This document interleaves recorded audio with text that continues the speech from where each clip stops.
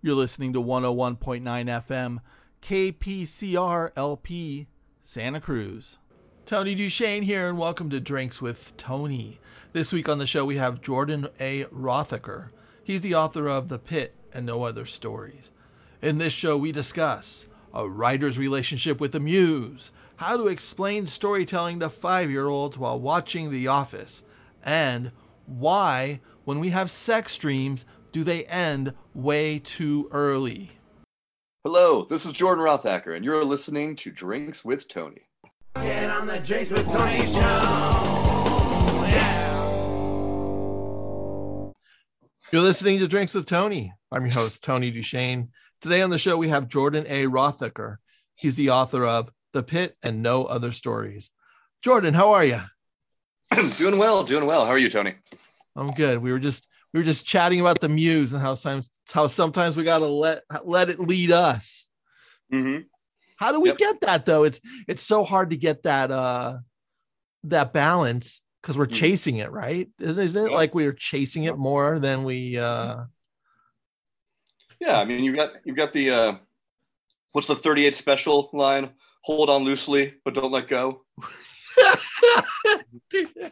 Who knew those guys would be philosophers? Yeah, I mean, the other two I was going to go to, other than 38 Special, was of course you've got Nietzsche, who like talks about like full busted aletheia, truth that I think he's about like you've got to pounce upon her, you've got to tackle truth and make truth your own in his bombastic Nietzschean way, and I'm pretty sure that Heidegger takes the opposite end, and he does the whole.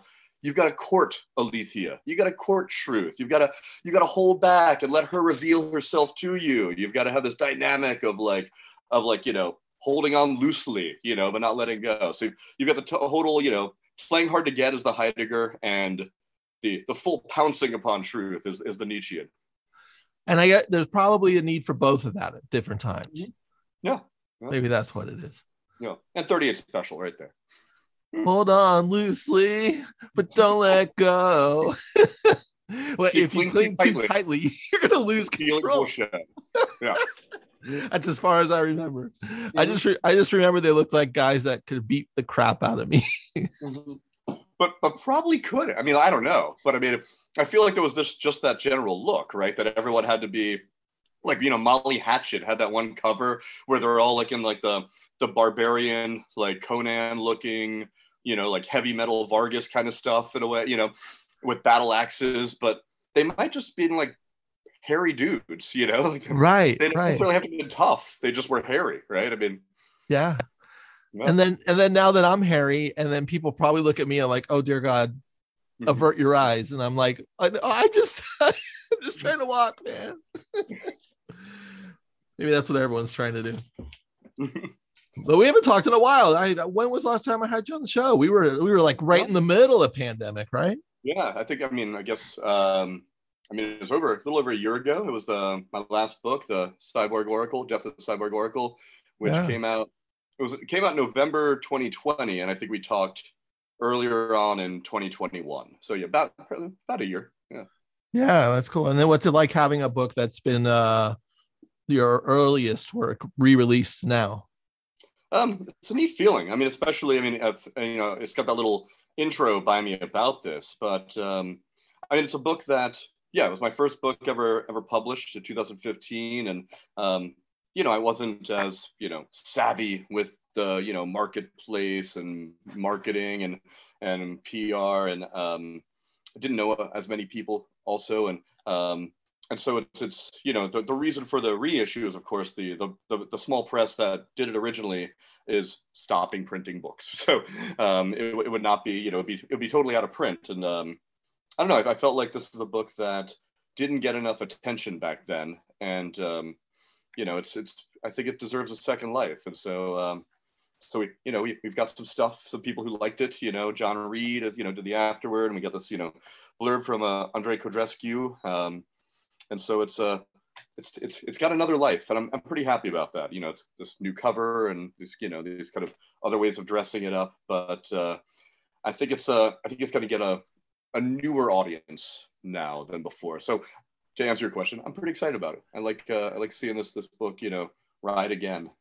Did you as you're going through it, did you want to edit some of it and just go, oh man, I can't edit it because it's got to come out the same as it did? Well, I mean, we didn't really have the imperative that it had to be the same. And so when I originally finished the book, I mean, I wrote it on like a deadline, and it's, 18 chapters. Originally, I wanted it to be 23 chapters, for the Barosian, 23 Skidoo, Illuminatus trilogy kind of thing. And so I've thought of kind of the idea of blowing the book up, from this micro epic to one day making it this bigger thing. But I feel like the kind of charm of it is in the size, in this novella form and this micro epic term that I use. And so I resisted. I'm at this point, I really just kind of did a kind of a deeper line edit and kind of maybe fix some sentences that were a little awkward. So it's very close to its original form. Yeah. Oh, that's cool. I would have such a hard time doing that because I can't even look at my old work usually unless I'm like there's a situation where I got to do something with it, and I would probably just want to scrap the whole thing. I'd be like, no, why? I don't know why. Maybe it's maybe that's a low self-esteem thing where I'm just like going, yeah. Well, I mean, I hear that from so many writers that once a book is published, they kind of forget about it, don't want to talk about it. And yeah, I mean, rereading this and doing the edits was exciting in the way of I did write the 80% of this in a month, and I was really locked in on it. And then after it was out in the world, I would kind of read the same parts at readings, and when I did a small tour for it. But so the reread I did, for this new edition, reading the whole thing, a couple times again, I was pretty blown away by a lot of the choices I made and sentences that I didn't remember, and in a very pleasing way of ooh, that's nice, because I wrote it in such a compressed time that to reread it, I was pleased at these things that I kind of did under the gun, and as intensely as the writing was. But it's maybe I've just have not done enough interviews and not had anything press-wise beat a book to death for me. But I mean, I don't mind talking about past stuff. And I understand that, writers at larger presses, will do these full press junkets, type things, where yeah. 10 interviews in one day, and they're just stock answers and saying the same thing. And I imagine that I'm just humble enough to enjoy discussing my own work. Yeah, no, I don't. Yeah, I don't mind. I don't mind talking about it at all because I have, I'm a fan of just storytelling, but actually having to dive back in and go sentence by sentence. I had to do that for the adaptation of the screenplay, and that was just, there was some lovely surprises, but it was also quite brutal. I'm just like, I want to fix this, I want to fix that, and even now, as I was telling you, I'm working on a novel right now, and it's there's a scene I wrote in January that I finally reread recently, and it made me laugh out loud. It totally caught me off guard. I forgot writing it, I forgot the punchline. So, and I'm like, that's those little moments when you're like, oh wait, okay, I might be okay in this. So. I mean, that's the best parts of writing. And it's, I mean, that the weird kind of mystically feeling of writing is that, that some of the best stuff, courting the muse, whatever terms we're going to use, that when they come out of you and they're great and you get it down, that we don't remember every sentence we ever write, and right. it's that wonderful, kind of that shock of revisiting something going, hey, that's nice. I don't remember writing that. It's wonderful. If someone just showed it to me, I might not even recognize it necessarily as my own, some random sentence from the middle of, a book that I wrote years ago, that, right. I might read it and go, wow, that's nice. Who wrote that? And someone would be like, oh, that's you. You wrote that. That's a Rothacker line. Oh, okay. I'm glad I did it then. Yeah. It's weird though. The second book I published, and Wind Will Wash Away, that was one of those experiences where it was actually the first book I wrote. I wrote it before this, and I finished it in 2005. It took me, 3 years. It's the first novel I wrote, and I just, couldn't get it published. I mean, I didn't try hard enough. I didn't get 200 rejections, but and so it took getting this book published first that another publisher was interested in. Then what else do you have? And I'm like, well, I've got this manuscript. And so they wanted to see it, and they were pretty excited about it. And so I kind of went in, then 10 years later, so I'm doing this in 2015, I'm doing this edit. And so editing, the full, it was, 170,000 words, big full novel, 420 pages about, and over 170,000 words. And that was me editing my young self. And I was, the book was pretty set to be published. And so I was just going to be totally brutal, like anything that made me cringe, just gone, and like I lost about 20 pages of it. And I feel great about that, and it's the kind of edits I would not have been able to do as like a 25-year-old, 28-year-old, like I would have been way too much of a brat, of like, no, I spent 3 years on this book. This is how it is. It's perfect. No one knows but me. And that's also maybe why I didn't get it published back then. But to have that experience of like, late 30s me editing late 20s me was wonderful. I mean, there was some full scenes where I'm just reading going, doesn't serve the book, don't need it, chop out 5 pages, like, because especially writing it in my 20s, length was really important to me, like feeling that I wrote a full novel, over 400 pages, 170,000 words, like that felt like important for me to feel like a real writer for a first book. And, and then have this, I've got this book done, I've got this manuscript. But then finally, like, just getting published and then someone wanting to publish that book, I'm like, just want to make it the best it can be. And like, which I would not have been able to do in my 20s. And so slice, And before that, of course, I had my wife read it. And so she read it, gave me her notes, which, like Vera Nabokov, I'm going to trust her as my first read, and she was like, one, I was way under the influence of Faulkner, too many windy, windy sentences. It's a book called And Wind Will Wash Away. So it's form following function. And so chop down a bunch of unnecessarily kind of gratuitously long sentences. And then I chopped out, like there was a lot of, the other thing that I was in the wrestling with was Beckett and a lot of Beckett's minutia, which is great in like a very small Beckett piece, but the kind of minutia in a full novel of like someone left hand reaches into left pocket, pulls out 75 cents in change made up of, 2 quarters and then with left hand put, like there was so many mechanics that like seemed important to me at the time when I was writing it. And then to have, my wife read it and be like, we don't need any of this, Yeah, it's just a transaction. Yeah. Dude moved his hand. That's all we need. Right. We don't need all the details. And so it had this, maximalist feel that still comes through, but there was a lot of unnecessary maximalism that I felt really good and healthy and mature about cutting, like just chop. Yeah. It's almost like you were like a cool uncle to your younger self. Yeah, I was like patting me on the head, like good effort, but we don't need it. Yeah, I'll take care of you, kid. I'll take care of you. We'll do all right on this one. Yeah. It is like time traveling though, in a way, huh? Because just like it's what we were supposed to write at that time. And it's just like and those things I could never write again in that way. It's almost a time capsule of sorts.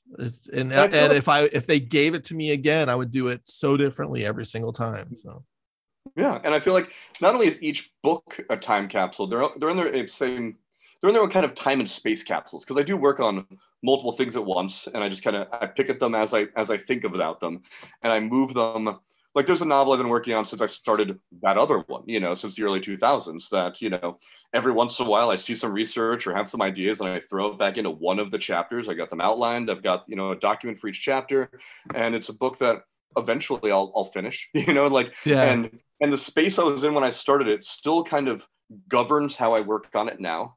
And the voice I created almost 20 years ago for it, about 20 years ago, that's still the voice of that. And that's that book. And when I go back to that book, that's the voice that I established back then. And that's the voice I think works and still fits it. And I'm sure it would be better now or whenever I do finish it than it would have been if I finished it in my 20s when I first started the thing. But yeah, so I work on a lot of stuff at once, and I feel like each one, even though each book will intentionally have its own different maybe style or voice, they still, adhere to that, and even though I might start a new book right now that's a totally different style of voice than I've ever written in, when I go back to one of those old books that I'm still working on, I will switch back to that voice of that, which I feel good about. When I was much younger as a writer, I always wondered, like, am I going to be the kind of writer who has no particular set, that's clearly them voice, and everything is different that they work on, or am I going to be the kind of writer that has one way of talking no matter what they write? You know, like Hemingway always sounds like Hemingway, you know, and, right. And like, you know, F. Scott Fitzgerald, you know, they're the people who always sound like themselves no matter what they're writing about. And then they're the people who change based on whatever it is, you know, like each book is its own, you know, its own lexicon sometimes. And I realized that, like, you know, I don't necessarily prefer one to the other, and not one writer is necessarily better than another. I mean, William S. Burroughs, you know, who I mentioned earlier, you know, I'm a big fan of, and like, what's amazing about him, like through whatever we want to pick at him and his bio or subject matters or whatever, like, is he got away with killing his wife and then the other stuff. I'm sorry. Yeah, but I mean, yes, I mean, not to gloss over an awful thing. But I mean, I'm kidding. It was you threw me a softball there. I had to grab it. Go ahead. But the thing about his work is that voice. I mean, it is, you know, I mean, you know, a writer could dream to sound that confident, you know, in his work, you know, and it runs through everything, no matter how different the stuff is. And I'm less a fan of like the cut-uppy stuff that I am of like Cities of Red Night and that trilogy. But like, I mean, that voice is, you know, so admirable, you know, and, you know, envious, you know, to be able to just sound like that kind of storyteller. And yeah, I almost want to do heroin just so I can be that good. She's like, I'm that close every time. Well, maybe if I do that. Well, the thing is, there's no recipe, and there's certainly no recipe that works for more than one person, even, you know, and that becomes like one of the tough things about, like, you know, teaching any aesthetic, you know, any art form, right? I mean, that I can tell you what works for me, and I can show you what works for a whole bunch of other writers in their own different ways, and ultimately, it's got to come down to figuring out what works for you. And that, yeah, and I'm banging on my students about that a lot, because I'm like, you know, not only are you finding your voice, you're finding your process, and your process is going to be just as unique as your voice. You're going to hit it at a certain way that no one else can hit it at, and it's you know, you can read Stephen King's process, you can read all these people's processes, but most of them will not work for you. And then the process for the project you're on has its own little identity too. You know, it's kind of like just letting go and going, oh wait, oh, this is how this has to be handled. I don't, you know, like this, like what I'm working on now has to be written in the morning. I don't like waking up in the morning, but it's like, I've had to kind of change my life around what I'm working on, because it needs a fresh morning perspective on new scenes, which kind of is new to me. I'm a night writer. So, but that's not like, David Hasselhoff, but no, night writer, but it's I mean, I hear the theme now, the kit theme, the noise. But I mean, I feel like, and that's a wonderful thing that, you know, I hope you're as proud of yourself as I am in hearing that, like, if the book, you know, necessitates waking up in the morning, you know, and it doesn't mean too that, like, if you're traveling and you've got to write somewhere else, you could also write at a different time in a different place. But, you know, it's if these things, you know, these patterns fall in, nothing wrong with embracing them, you know. Yeah, just let it do its thing. And I don't know why this is rolling like this. Maybe I'm in lighter moods in the morning, and it's a lighter. I need the lighter touch. Where by the evening I'm usually disgusted. I don't wake up disgusted. I wake up with hope.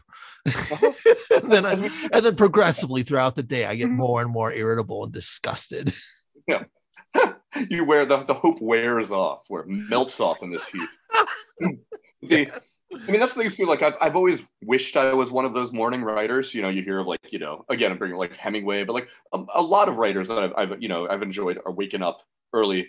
Toni Morrison, I always think of, you know, Right in That Bluest Eye. You know, she is waking up at like 4 every morning, writing until it's time to wake her kids up, get them dressed, ready for school, get them to school, go to work full time, you know, at Random House, full time, and she's doing that. You know, that's the dedication for her first novel, her first attempt at, you know, really anything, and it's brilliant. And she's waking up at 4, and she's waking up at 4 not in like some mystical, like, the morning light or something. Like, this is the only time I can do this, when I'm not at work or feeding my kids, tucking them in. And so that's the time that she can set aside. And so I utterly respect that for all those reasons. But I think a lot of writers who write in the morning talk about like just how kind of fresh the imagination feels, in a way that like you're straight out of like dream state, and you're just kind of, which is just so creative that in feckin' that you just kind of can roll right into just kind of moving right back into what you're doing, without like, as you kind of how you said, without like all the things that bother us throughout the day like being stuck on us. Yeah. You just have a really good like sex dream, and then you're like, life is great, and then you have a really bad sex dream, and you're like, oh well, that was just a dream, I'll just keep writing. Well, yeah, I mean, maybe you don't want to wake up at that point. Right. Yeah. Why is it when you're having a sex dream? Now, this, I'm saying you, but when I say you, I mean me. But you're having a sex dream, and then it's just like, and nothing finishes, and it's never quite resolved, but it was so erotic, but the eroticism just kind of drifted away, and then you're awake, and then you're like, what is it about dreams where we can't just sit there, go all the way, then relax and cuddle, post-coital? No. Why? I don't know if that happens to you in your sex dreams, but in my sex dreams, they're deeply fulfilling for about, however many seconds, and then it's taken away from me.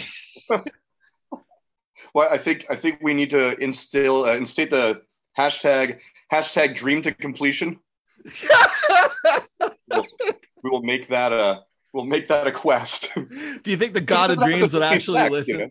What's that? Because an expression like that doesn't just have to be sex either. Dream to completion. Dream to completion, right? And you got something there, because like we dream a lot of first act stuff, and it kind of never goes into the second act, and then we don't even get the third act. It's all first act. It's not even first act. It's prequel to the first act. Yeah. That's why, I mean, I've joked about like it'd be great to be successful enough career where I could make money off of writing starts for people. Like, here's your plot, here's a handful of characters, even got a title for you. I think it's a great idea. I'm not into it enough to actually want to do it. Here you go.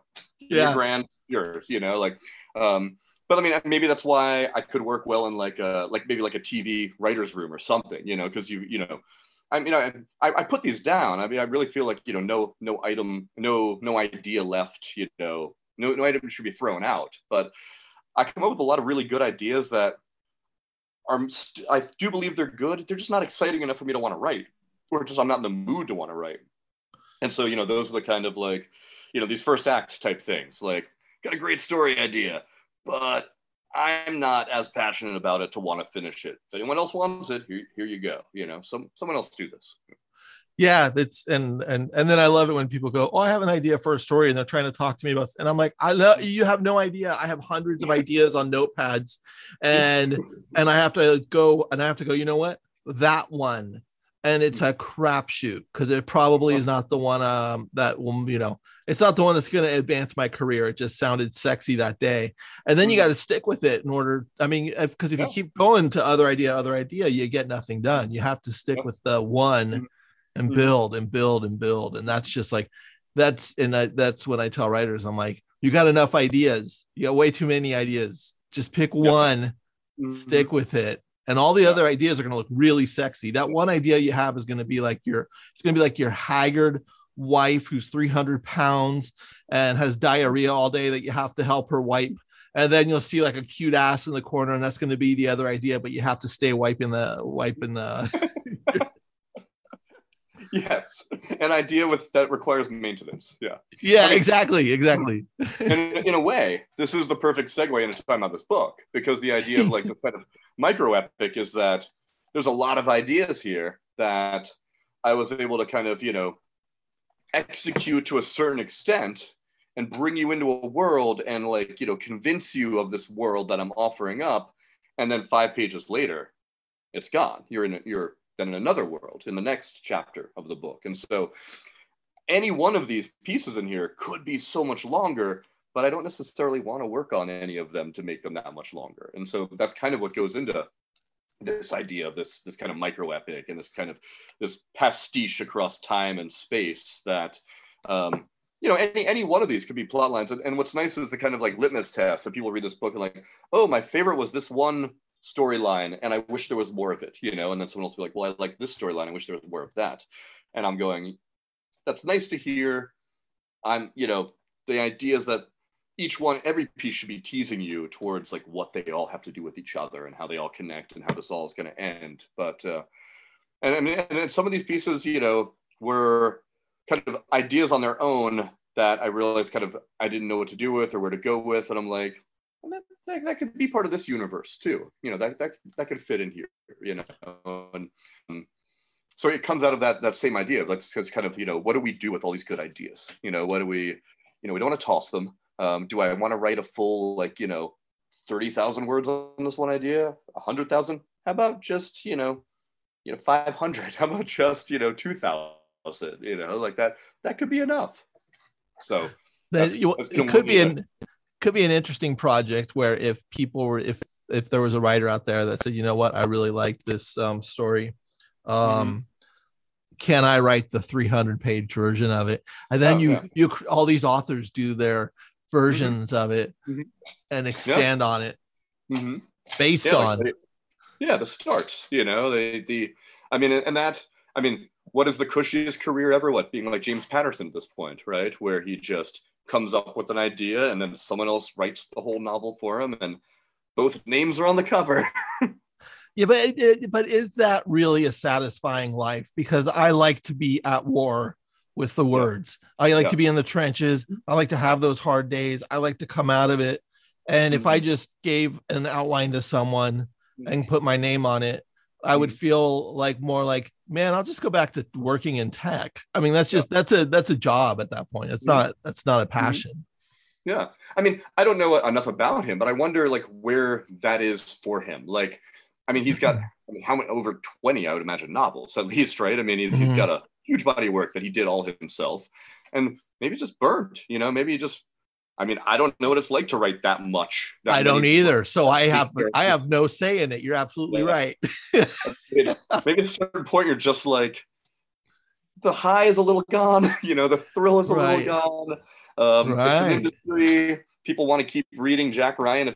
I don't know if Jack Ryan's still the character. I have no idea. Is he he's the Jack Ryan guy? Yeah, he's the Jack Ryan guy. But sort of Jack Ryan is still in his stuff. Yeah. I liked the there was that one series, the Jack Ryan series, and I didn't even know it was based on a book. This is how ignorant I am. But I think it came on Amazon. It was with the dude from the American version of The Office.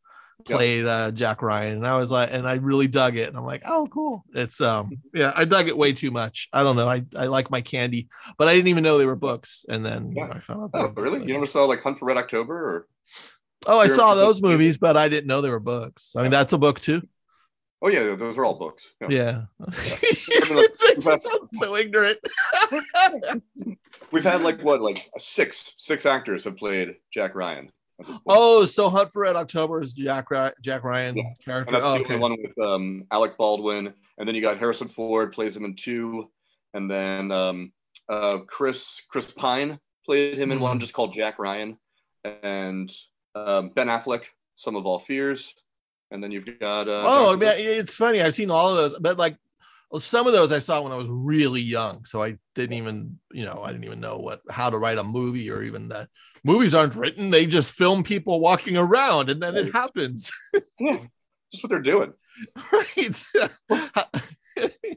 I've got little kids, and that's one of those things that you wind up explaining to them. They're like, there's a random question where we're watching The Office, and my 3-year-old's like, is this real? I'm like, well, the epistemological questions that the kids ask, are far more interesting, I think, than maybe they even realize. Is it real? Well, it is real.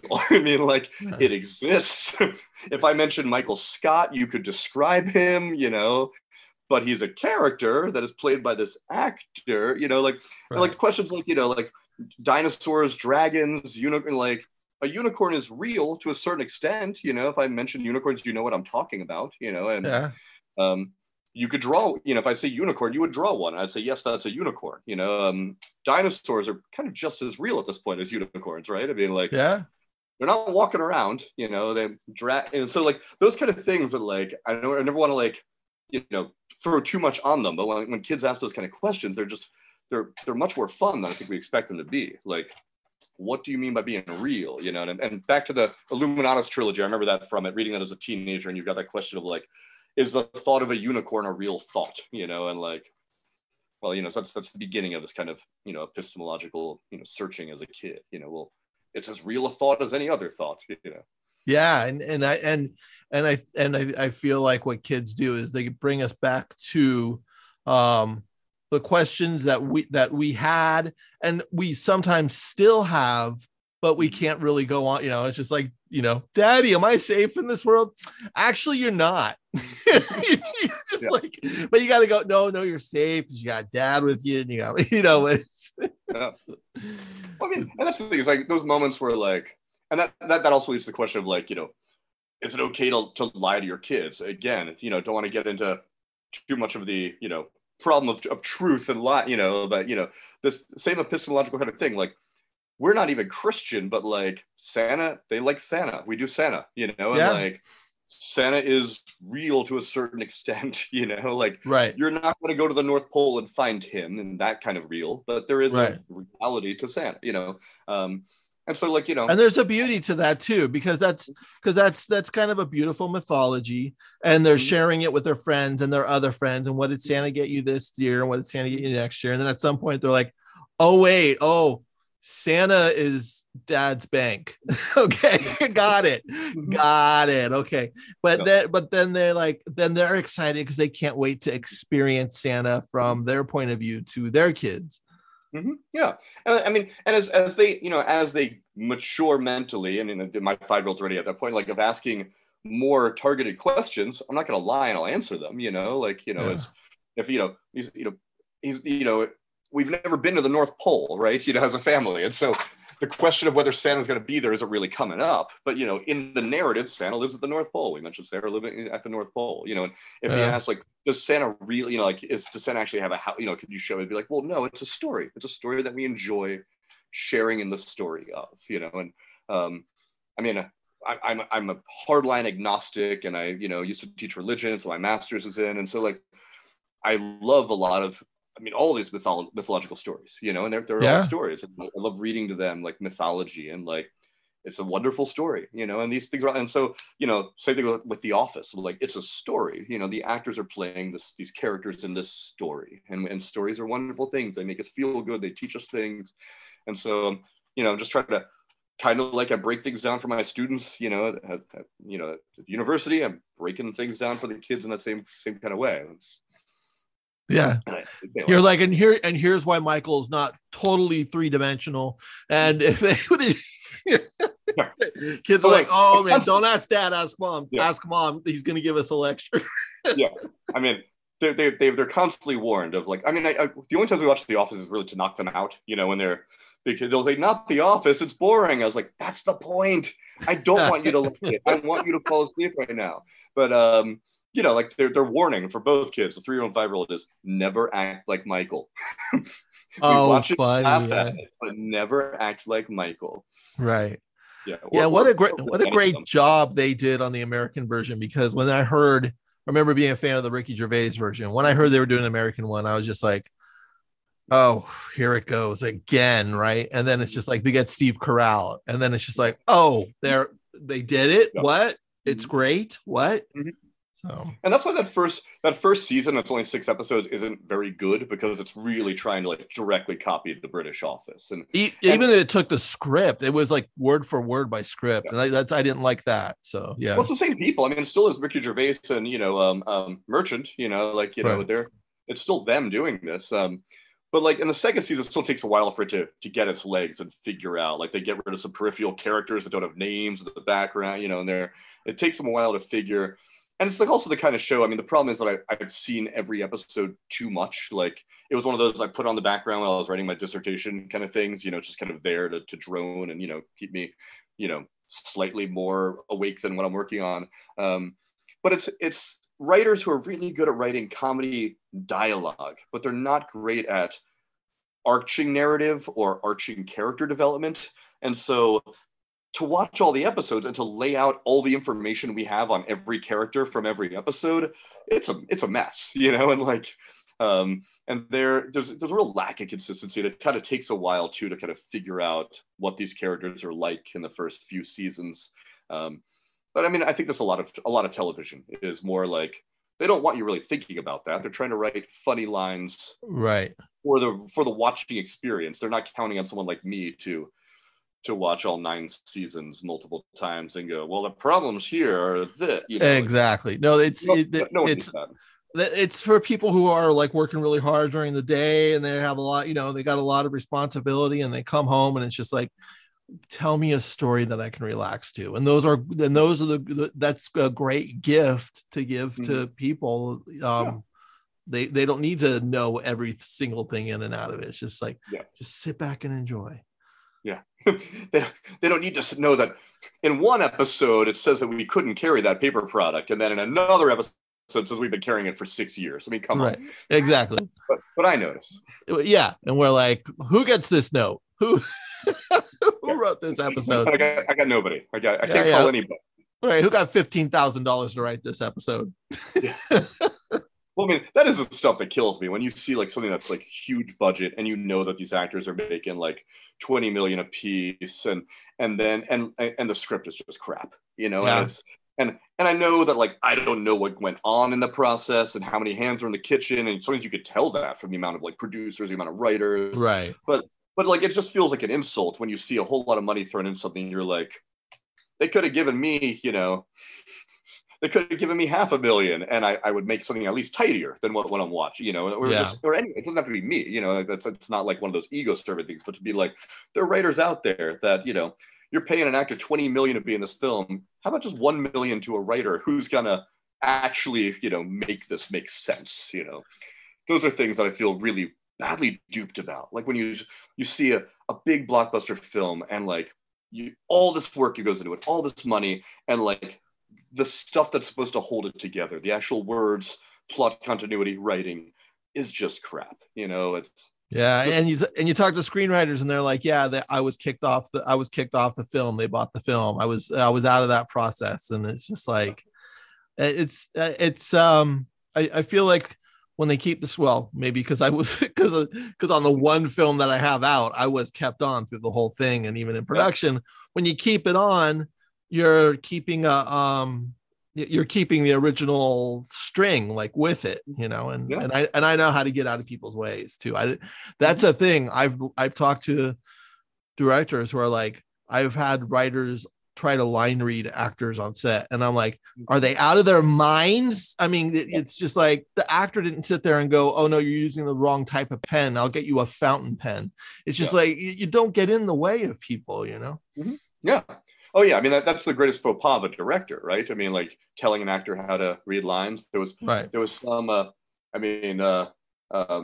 when you mentioned Burroughs earlier, so I'll mention Polanski. There was some film that who was it?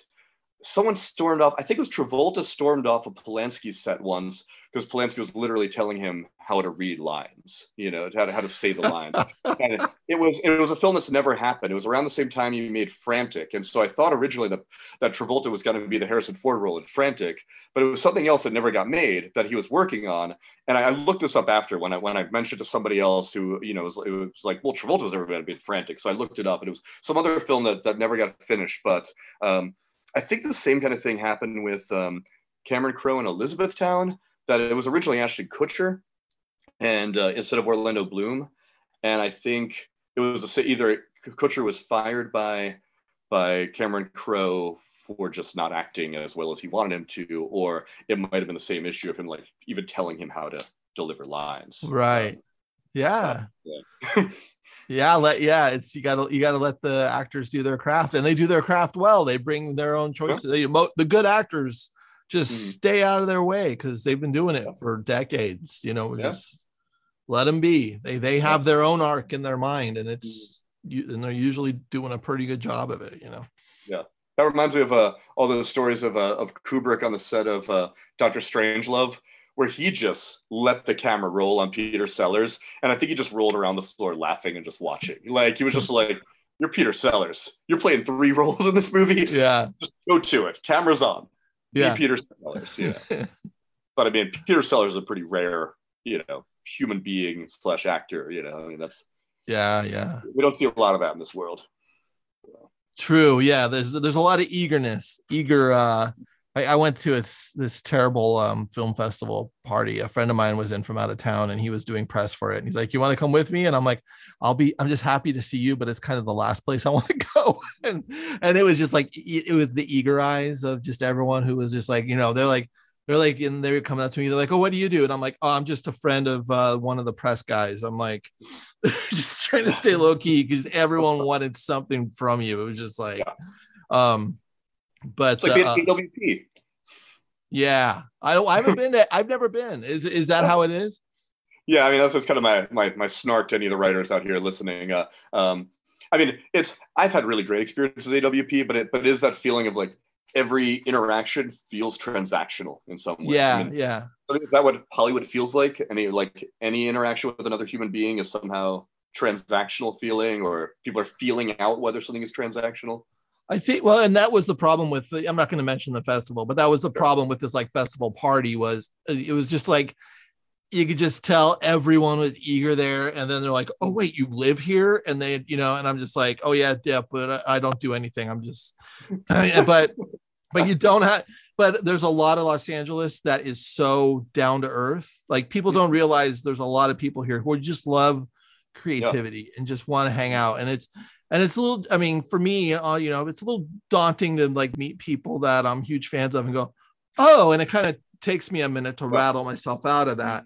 And then I got to realize I can't, we're not doing anything for each other. I just like what they do. And just be friendly. And that's it. And don't ask them for anything. It's, that's it. Yeah. And if they decide to find out you actually have done a thing or two, they can go look at it. But it's like that thing where it's just like, "Oh yeah, here's this. And can you it's funny. After that horrible film festival party, there's a new restaurant that opened like a block away. I'm in this like new area that's like becoming very hip. It wasn't hip when I got here. So I was like, I'm going to go have a beer and just sit down in there. So I sat down in there. I'm drinking a beer, and this woman and her husband started talking to me, and it turns out he won an Oscar this last year. And it was just kind of funny. It's like, "Oh wow." And I knew, and I was like, "Okay, I was aware of that." And then because he asked me what I was, before I knew who he was, he's just like, I was just sitting there with a book and I had my notepad, and he's like, "Are you a writer?" And I'm like, "Yeah." And he's like, "What are you working on?" I was just like, "I'm working on a novel." And he's like, "Oh, okay." And then we started talking, and then it just kind of came up that he was a producer for Summer of Soul, and I was just like, "Oh yeah." Then I was like, "You guys got really shafted there by Will Smith's slap, didn't you? You got upstaged." And he's like, "Yeah." I was like, I felt really bad for you guys because that's so just awful beyond belief. We can't swear on here, but F Will Smith. I'm on team F Will Smith forever. I mean, that is just what he did is he took the egomaniacal of what these big celebrities are and just kind of showed the world what they are all the time.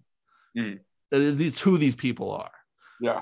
I mean, especially like the spotlight being taken from Summer of Soul. And I think even like Chris Rock had that like kind of faux pas moment too with even that, where he referred to Summer of Soul as like four white guys. I think he made that statement, and like one of the Indian writers or producers of it, had a statement after about, "Hey, like, well, that it's really screwed up, because it's like once you get like bitch slapped in front of the world, it's just like there's anger going through you, dude on it, people don't understand dude on dude conflicts. It's just like when dudes on dudes, it's just like, wait, you just slapped me, I'm gonna kill you. That's like the first thing that goes through your brain. But yeah, it really sucks that he presented it that way too. It's just it's a bummer. But you know what? There's a hope that I hope that the Oscars just all go away, and everyone realizes that the Oscars are just kind of a bummer. Why don't we just kill the whole ceremony? I'm up for that. Yeah, I mean, the things I think that people, I mean, there are people who like, of course, the tawdriness, the gossipy, even things like this happening. But performances are nice, musical performances at them. I mean, there's a pageantry to them that I think people can enjoy. Yeah. I mean, I'm not some intellectual artist who's constantly like downing on like celebrity culture, and I like kind of investigating what this term celebrity means, because I see a lot of friends will post social media about like, stop idolizing celebrity, things like that. I'm like, well, the people that, use this term celebrity, but we might just be talking about artists, and where's the difference, so I did post this on Facebook, and I had some really good conversations, and friends were bringing up. Wait. Okay. You posted on Facebook, and then the second part was you had good conversations. Yeah. I had some actually really. You are like Sasquatch. I know, yeah. Well, because like, yes, normally it's like, a cesspool. I mean, not quite Twitter cesspool, but a cesspool. But the idea is that these are actually friends of mine, people I do mostly know in real life, and so we had a really good dialogue about like, I think what differs from an artist to a celebrity, or what changes, overlaps of terms between when an individual is both an artist and a celebrity is the celebrity aspect is when we care more about their life than the work, is usually what the kind of consensus about people. Like when we're talking more about their life separate from the work than the actual work itself, and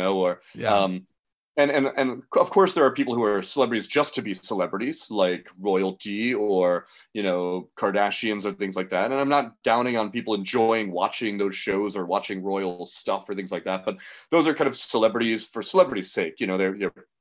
They're known because they're known. They're known because they have a wealth or have a awful bloodline pedigree, all the racism of royalty that I'm, certainly not a fan of. But whereas, that there are artists who maybe some people care more about their life than the art, but doesn't mean that everyone does in knowing who they are, and they're musicians and acting and so when a lot of like the dialogue went on about the Oscars and the slap and stuff, I saw all these different takes, and some far hotter than others, and a lot of the takes kind of like, when people bring up talking about Kardashians and want to act so superior, like who cares what some rich person did, or who cares what some celebrity did? I'm like, I think Will Smith is a pretty great actor, and I've seen a lot of things that he's done that's great. I've enjoyed the comedy of Chris Rock, and I've enjoyed his acting also, especially this last season of Fargo. These are people who I enjoy the artistry of, and I generally don't know that much about their life, and I'm not saying in a superior way. Some people I do know about their lives, but like I don't know about the relationship of Chris Rock and Will Smith and Jada, and whether this is something that's gone on. And I know people have mentioned that they've had other altercations or whatever. I don't know anything about it. I know about mostly their art, and that's what I like about them. I mean, true, everyone wants to go back to it, but 6 Degrees of Separation was that first film where people are like, Will Smith can act. I remember that, and it blew me away. Yeah. And I mean, and I remember him at the time having to talk about how he had to defend having this on-screen, same-sex kiss and stuff to like, friends of his and others. And I know that, a lot goes into being an actor, especially an actor of color, in Hollywood. And like, so and again, I'm not trying to sound superior. I did not deliver any kind of social media hot take on any of this stuff because one, I don't know enough about it, and two, I feel like, most of the takes I saw were from people of color that, again, I'm going to let them voice in on this, and the beauty is I've got no social professional obligation to produce a hot take on anything going on in the world. No one's calling me and being like, Jordan, tell us your thoughts on, Ukraine, and I mean, and no one's calling me to say, tell us what you feel about the slap, and it's, and I know that there's a position of privilege also in the fact that I've got no obligation to voice in about everything or even some particular things. But there is a really nice feeling to like feel that we don't have to be part of this social media rat race all the time. Like, right. If I don't have all the facts at my disposal, I don't necessarily have to say anything. And me not saying anything also isn't a sign of consent. I didn't watch the Johnny Depp and Amber Heard trial. And so everything I know about is from like headlines or memes that are just going through my doom scrolling feed occasionally. And so like, I'm not going to deliver a hot take, like the fact that I know of the text messages that Johnny Depp sent to her, or sent to Paul Bettany about wanting to do these awful things. I know that. And that stain is forever on him to me, and like to most people, there's no getting around that. No matter what that jury said, no matter the things that she's done to him. I mean, no matter what drugs he was on when he wrote those texts. Well, that's just two drug addict people in a very abusive relationship. It's kind of like disgusting to watch, it's there's still the power dynamic, and there's still the patriarchy, and there's still Johnny Depp being wealthier and more famous than her. And I mean, and so are you Team Heard? As I was saying, I'm team I don't know enough. Right? I didn't watch the trial. I mean, I really don't have enough to rule in. But I mean, I'm certainly team of the one, I don't know enough, and two, we're still stuck in. I mean, there's true, a man can be abused by a woman. Yes, But like, without me knowing all the facts, if I were to do research, that still would always be there with me. That there is always a power dynamic, and there is sexism and misogyny and patriarchy and Hollywood. But the power dynamic at the same time is that us men will do anything to get vagina. There's a lot of things that, especially when we're younger, we'll do anything. And there's a power to the vagina. And people tend to, they just forget all of that are innate animal nature is just like, hi. And we're trying to calm that down. It's not our fault. It's how we had to do it years ago. So I don't buy into the all men have power over women. It's like, no, there's a power back and forth. Well, sure. Yeah. I mean, that's like, that's the same kind of, arguments people might want to have about white privilege, that Johnny Depp will, he's of course older, has a more established career. He's a man in Hollywood. He has advantages at the point that their relationship began that she didn't have, right. Again, I don't know that much about the relationship. I mean, it's just don't be a drug addict and don't get in a bad marriage.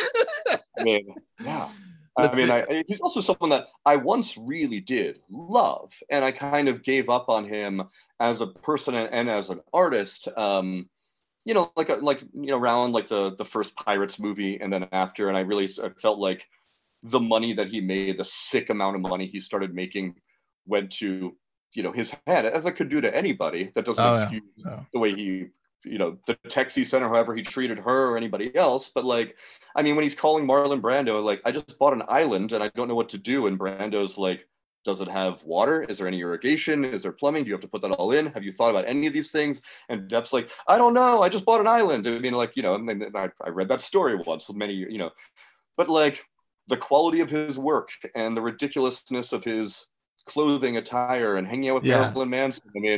I mean, for someone who was very important to me when I was younger, and like really cared about, the fact that he was so literary. 21 Jump Street, man.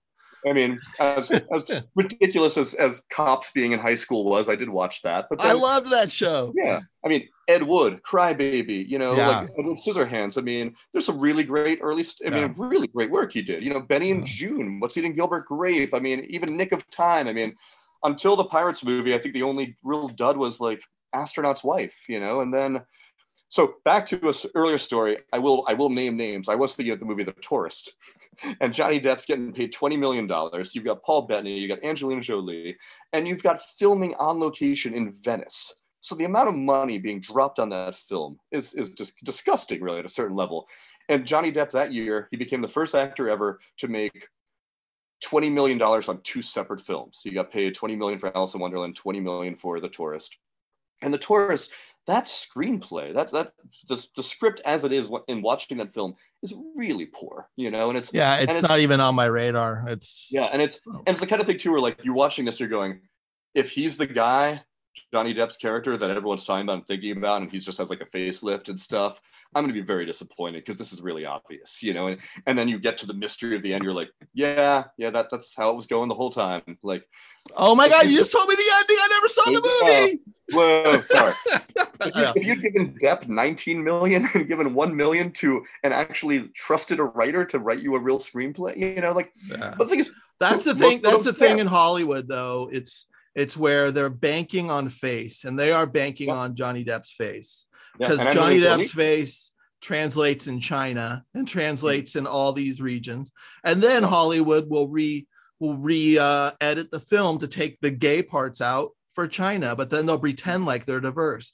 Hollywood is just the biggest fraud ever. So a lot of these people are just like still fraudulent. I mean, it's still. I'm just going, are you guys crazy? But nobody questions anyone up there. Well, it's all a Harvey Weinstein reach around, but sometimes it's for our brains. Yes, and that's the thing too about like, you get a big enough, you want to opening weekend pop, right? I mean, by the time anyone's realized that like the emperor has no clothes, everyone's spent the money and seen the film, you know, and so with, you know, good sets, the actors, everyone gets in and watches this thing, and you know, who cares duration? Who cares if something is a classic? Who cares if something has a shelf life? You know, right. And so, I mean, I really have seen very few of the Depp films in the last 20 years. I mean, I've got a wedding anniversary coming up, and I remember that at one point, like on our honeymoon, we're like, we just went out for a movie and we saw Public Enemies. You know, I like Michael Mann, and I think it was probably one of the last things I thought Depp was good in. You know, and that was I still haven't seen years ago this summer. You know, and I mean, it's nice. It was Michael Mann getting more into the handheld that he was doing in that really kind of digital feel of like Miami Vice, which I really like that movie. There's a lot of handheld, even the kind of blurriness that happens when you've got like the gunfire or something like that with the handheld digital going on. I think visually he does that well in the movie Blacklight, even though like for some reason that film is just a dud. Like that's his hacker movie. No, Black Hat. That's his. His hacker film, and you've got Thor, Chris Hemsworth playing a hacker in that. So that maybe is a bit problematic, but it's neatly filmed, and it has that same kind of like languidness that's really nice and like Collateral and Miami Vice. But it's I've watched it. I fell asleep the first time I watched it in the theater. I tried to watch it again. I fell asleep. I think I've actually seen the whole movie finally all the way through, but I couldn't tell you anything about it. Like so if you ever need to take a nap, you know what to watch. Yeah, if you got too much thoughts going through your head and you're like, I need a nap. Yeah, Michael Mann. Yeah. Jordan, thank you so much for coming on. Yeah, it's wonderful talking to you again.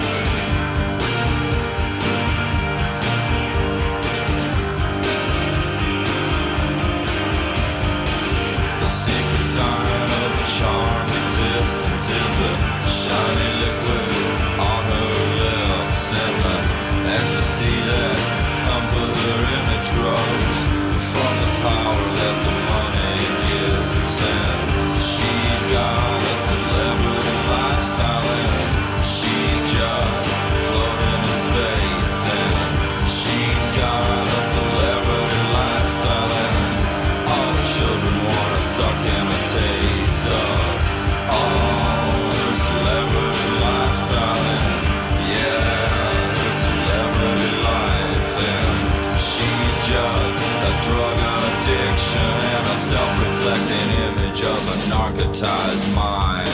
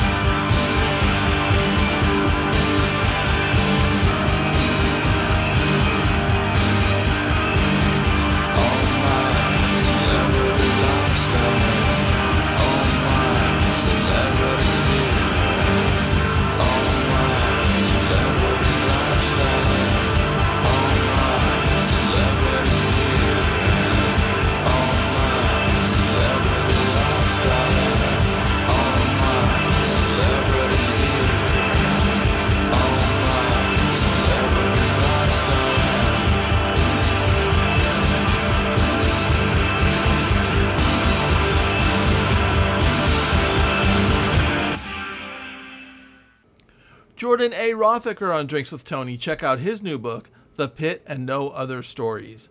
Next week on the show, we have Andrew Miller. He's the co-author of L.A. Stories, 3 Grindhouse novellas. Thanks for listening. Keep reading, keep writing, keep storytelling. It's a way to keep our sanity in insane times. You're listening to 101.9 FM, KPCR LP, Santa Cruz.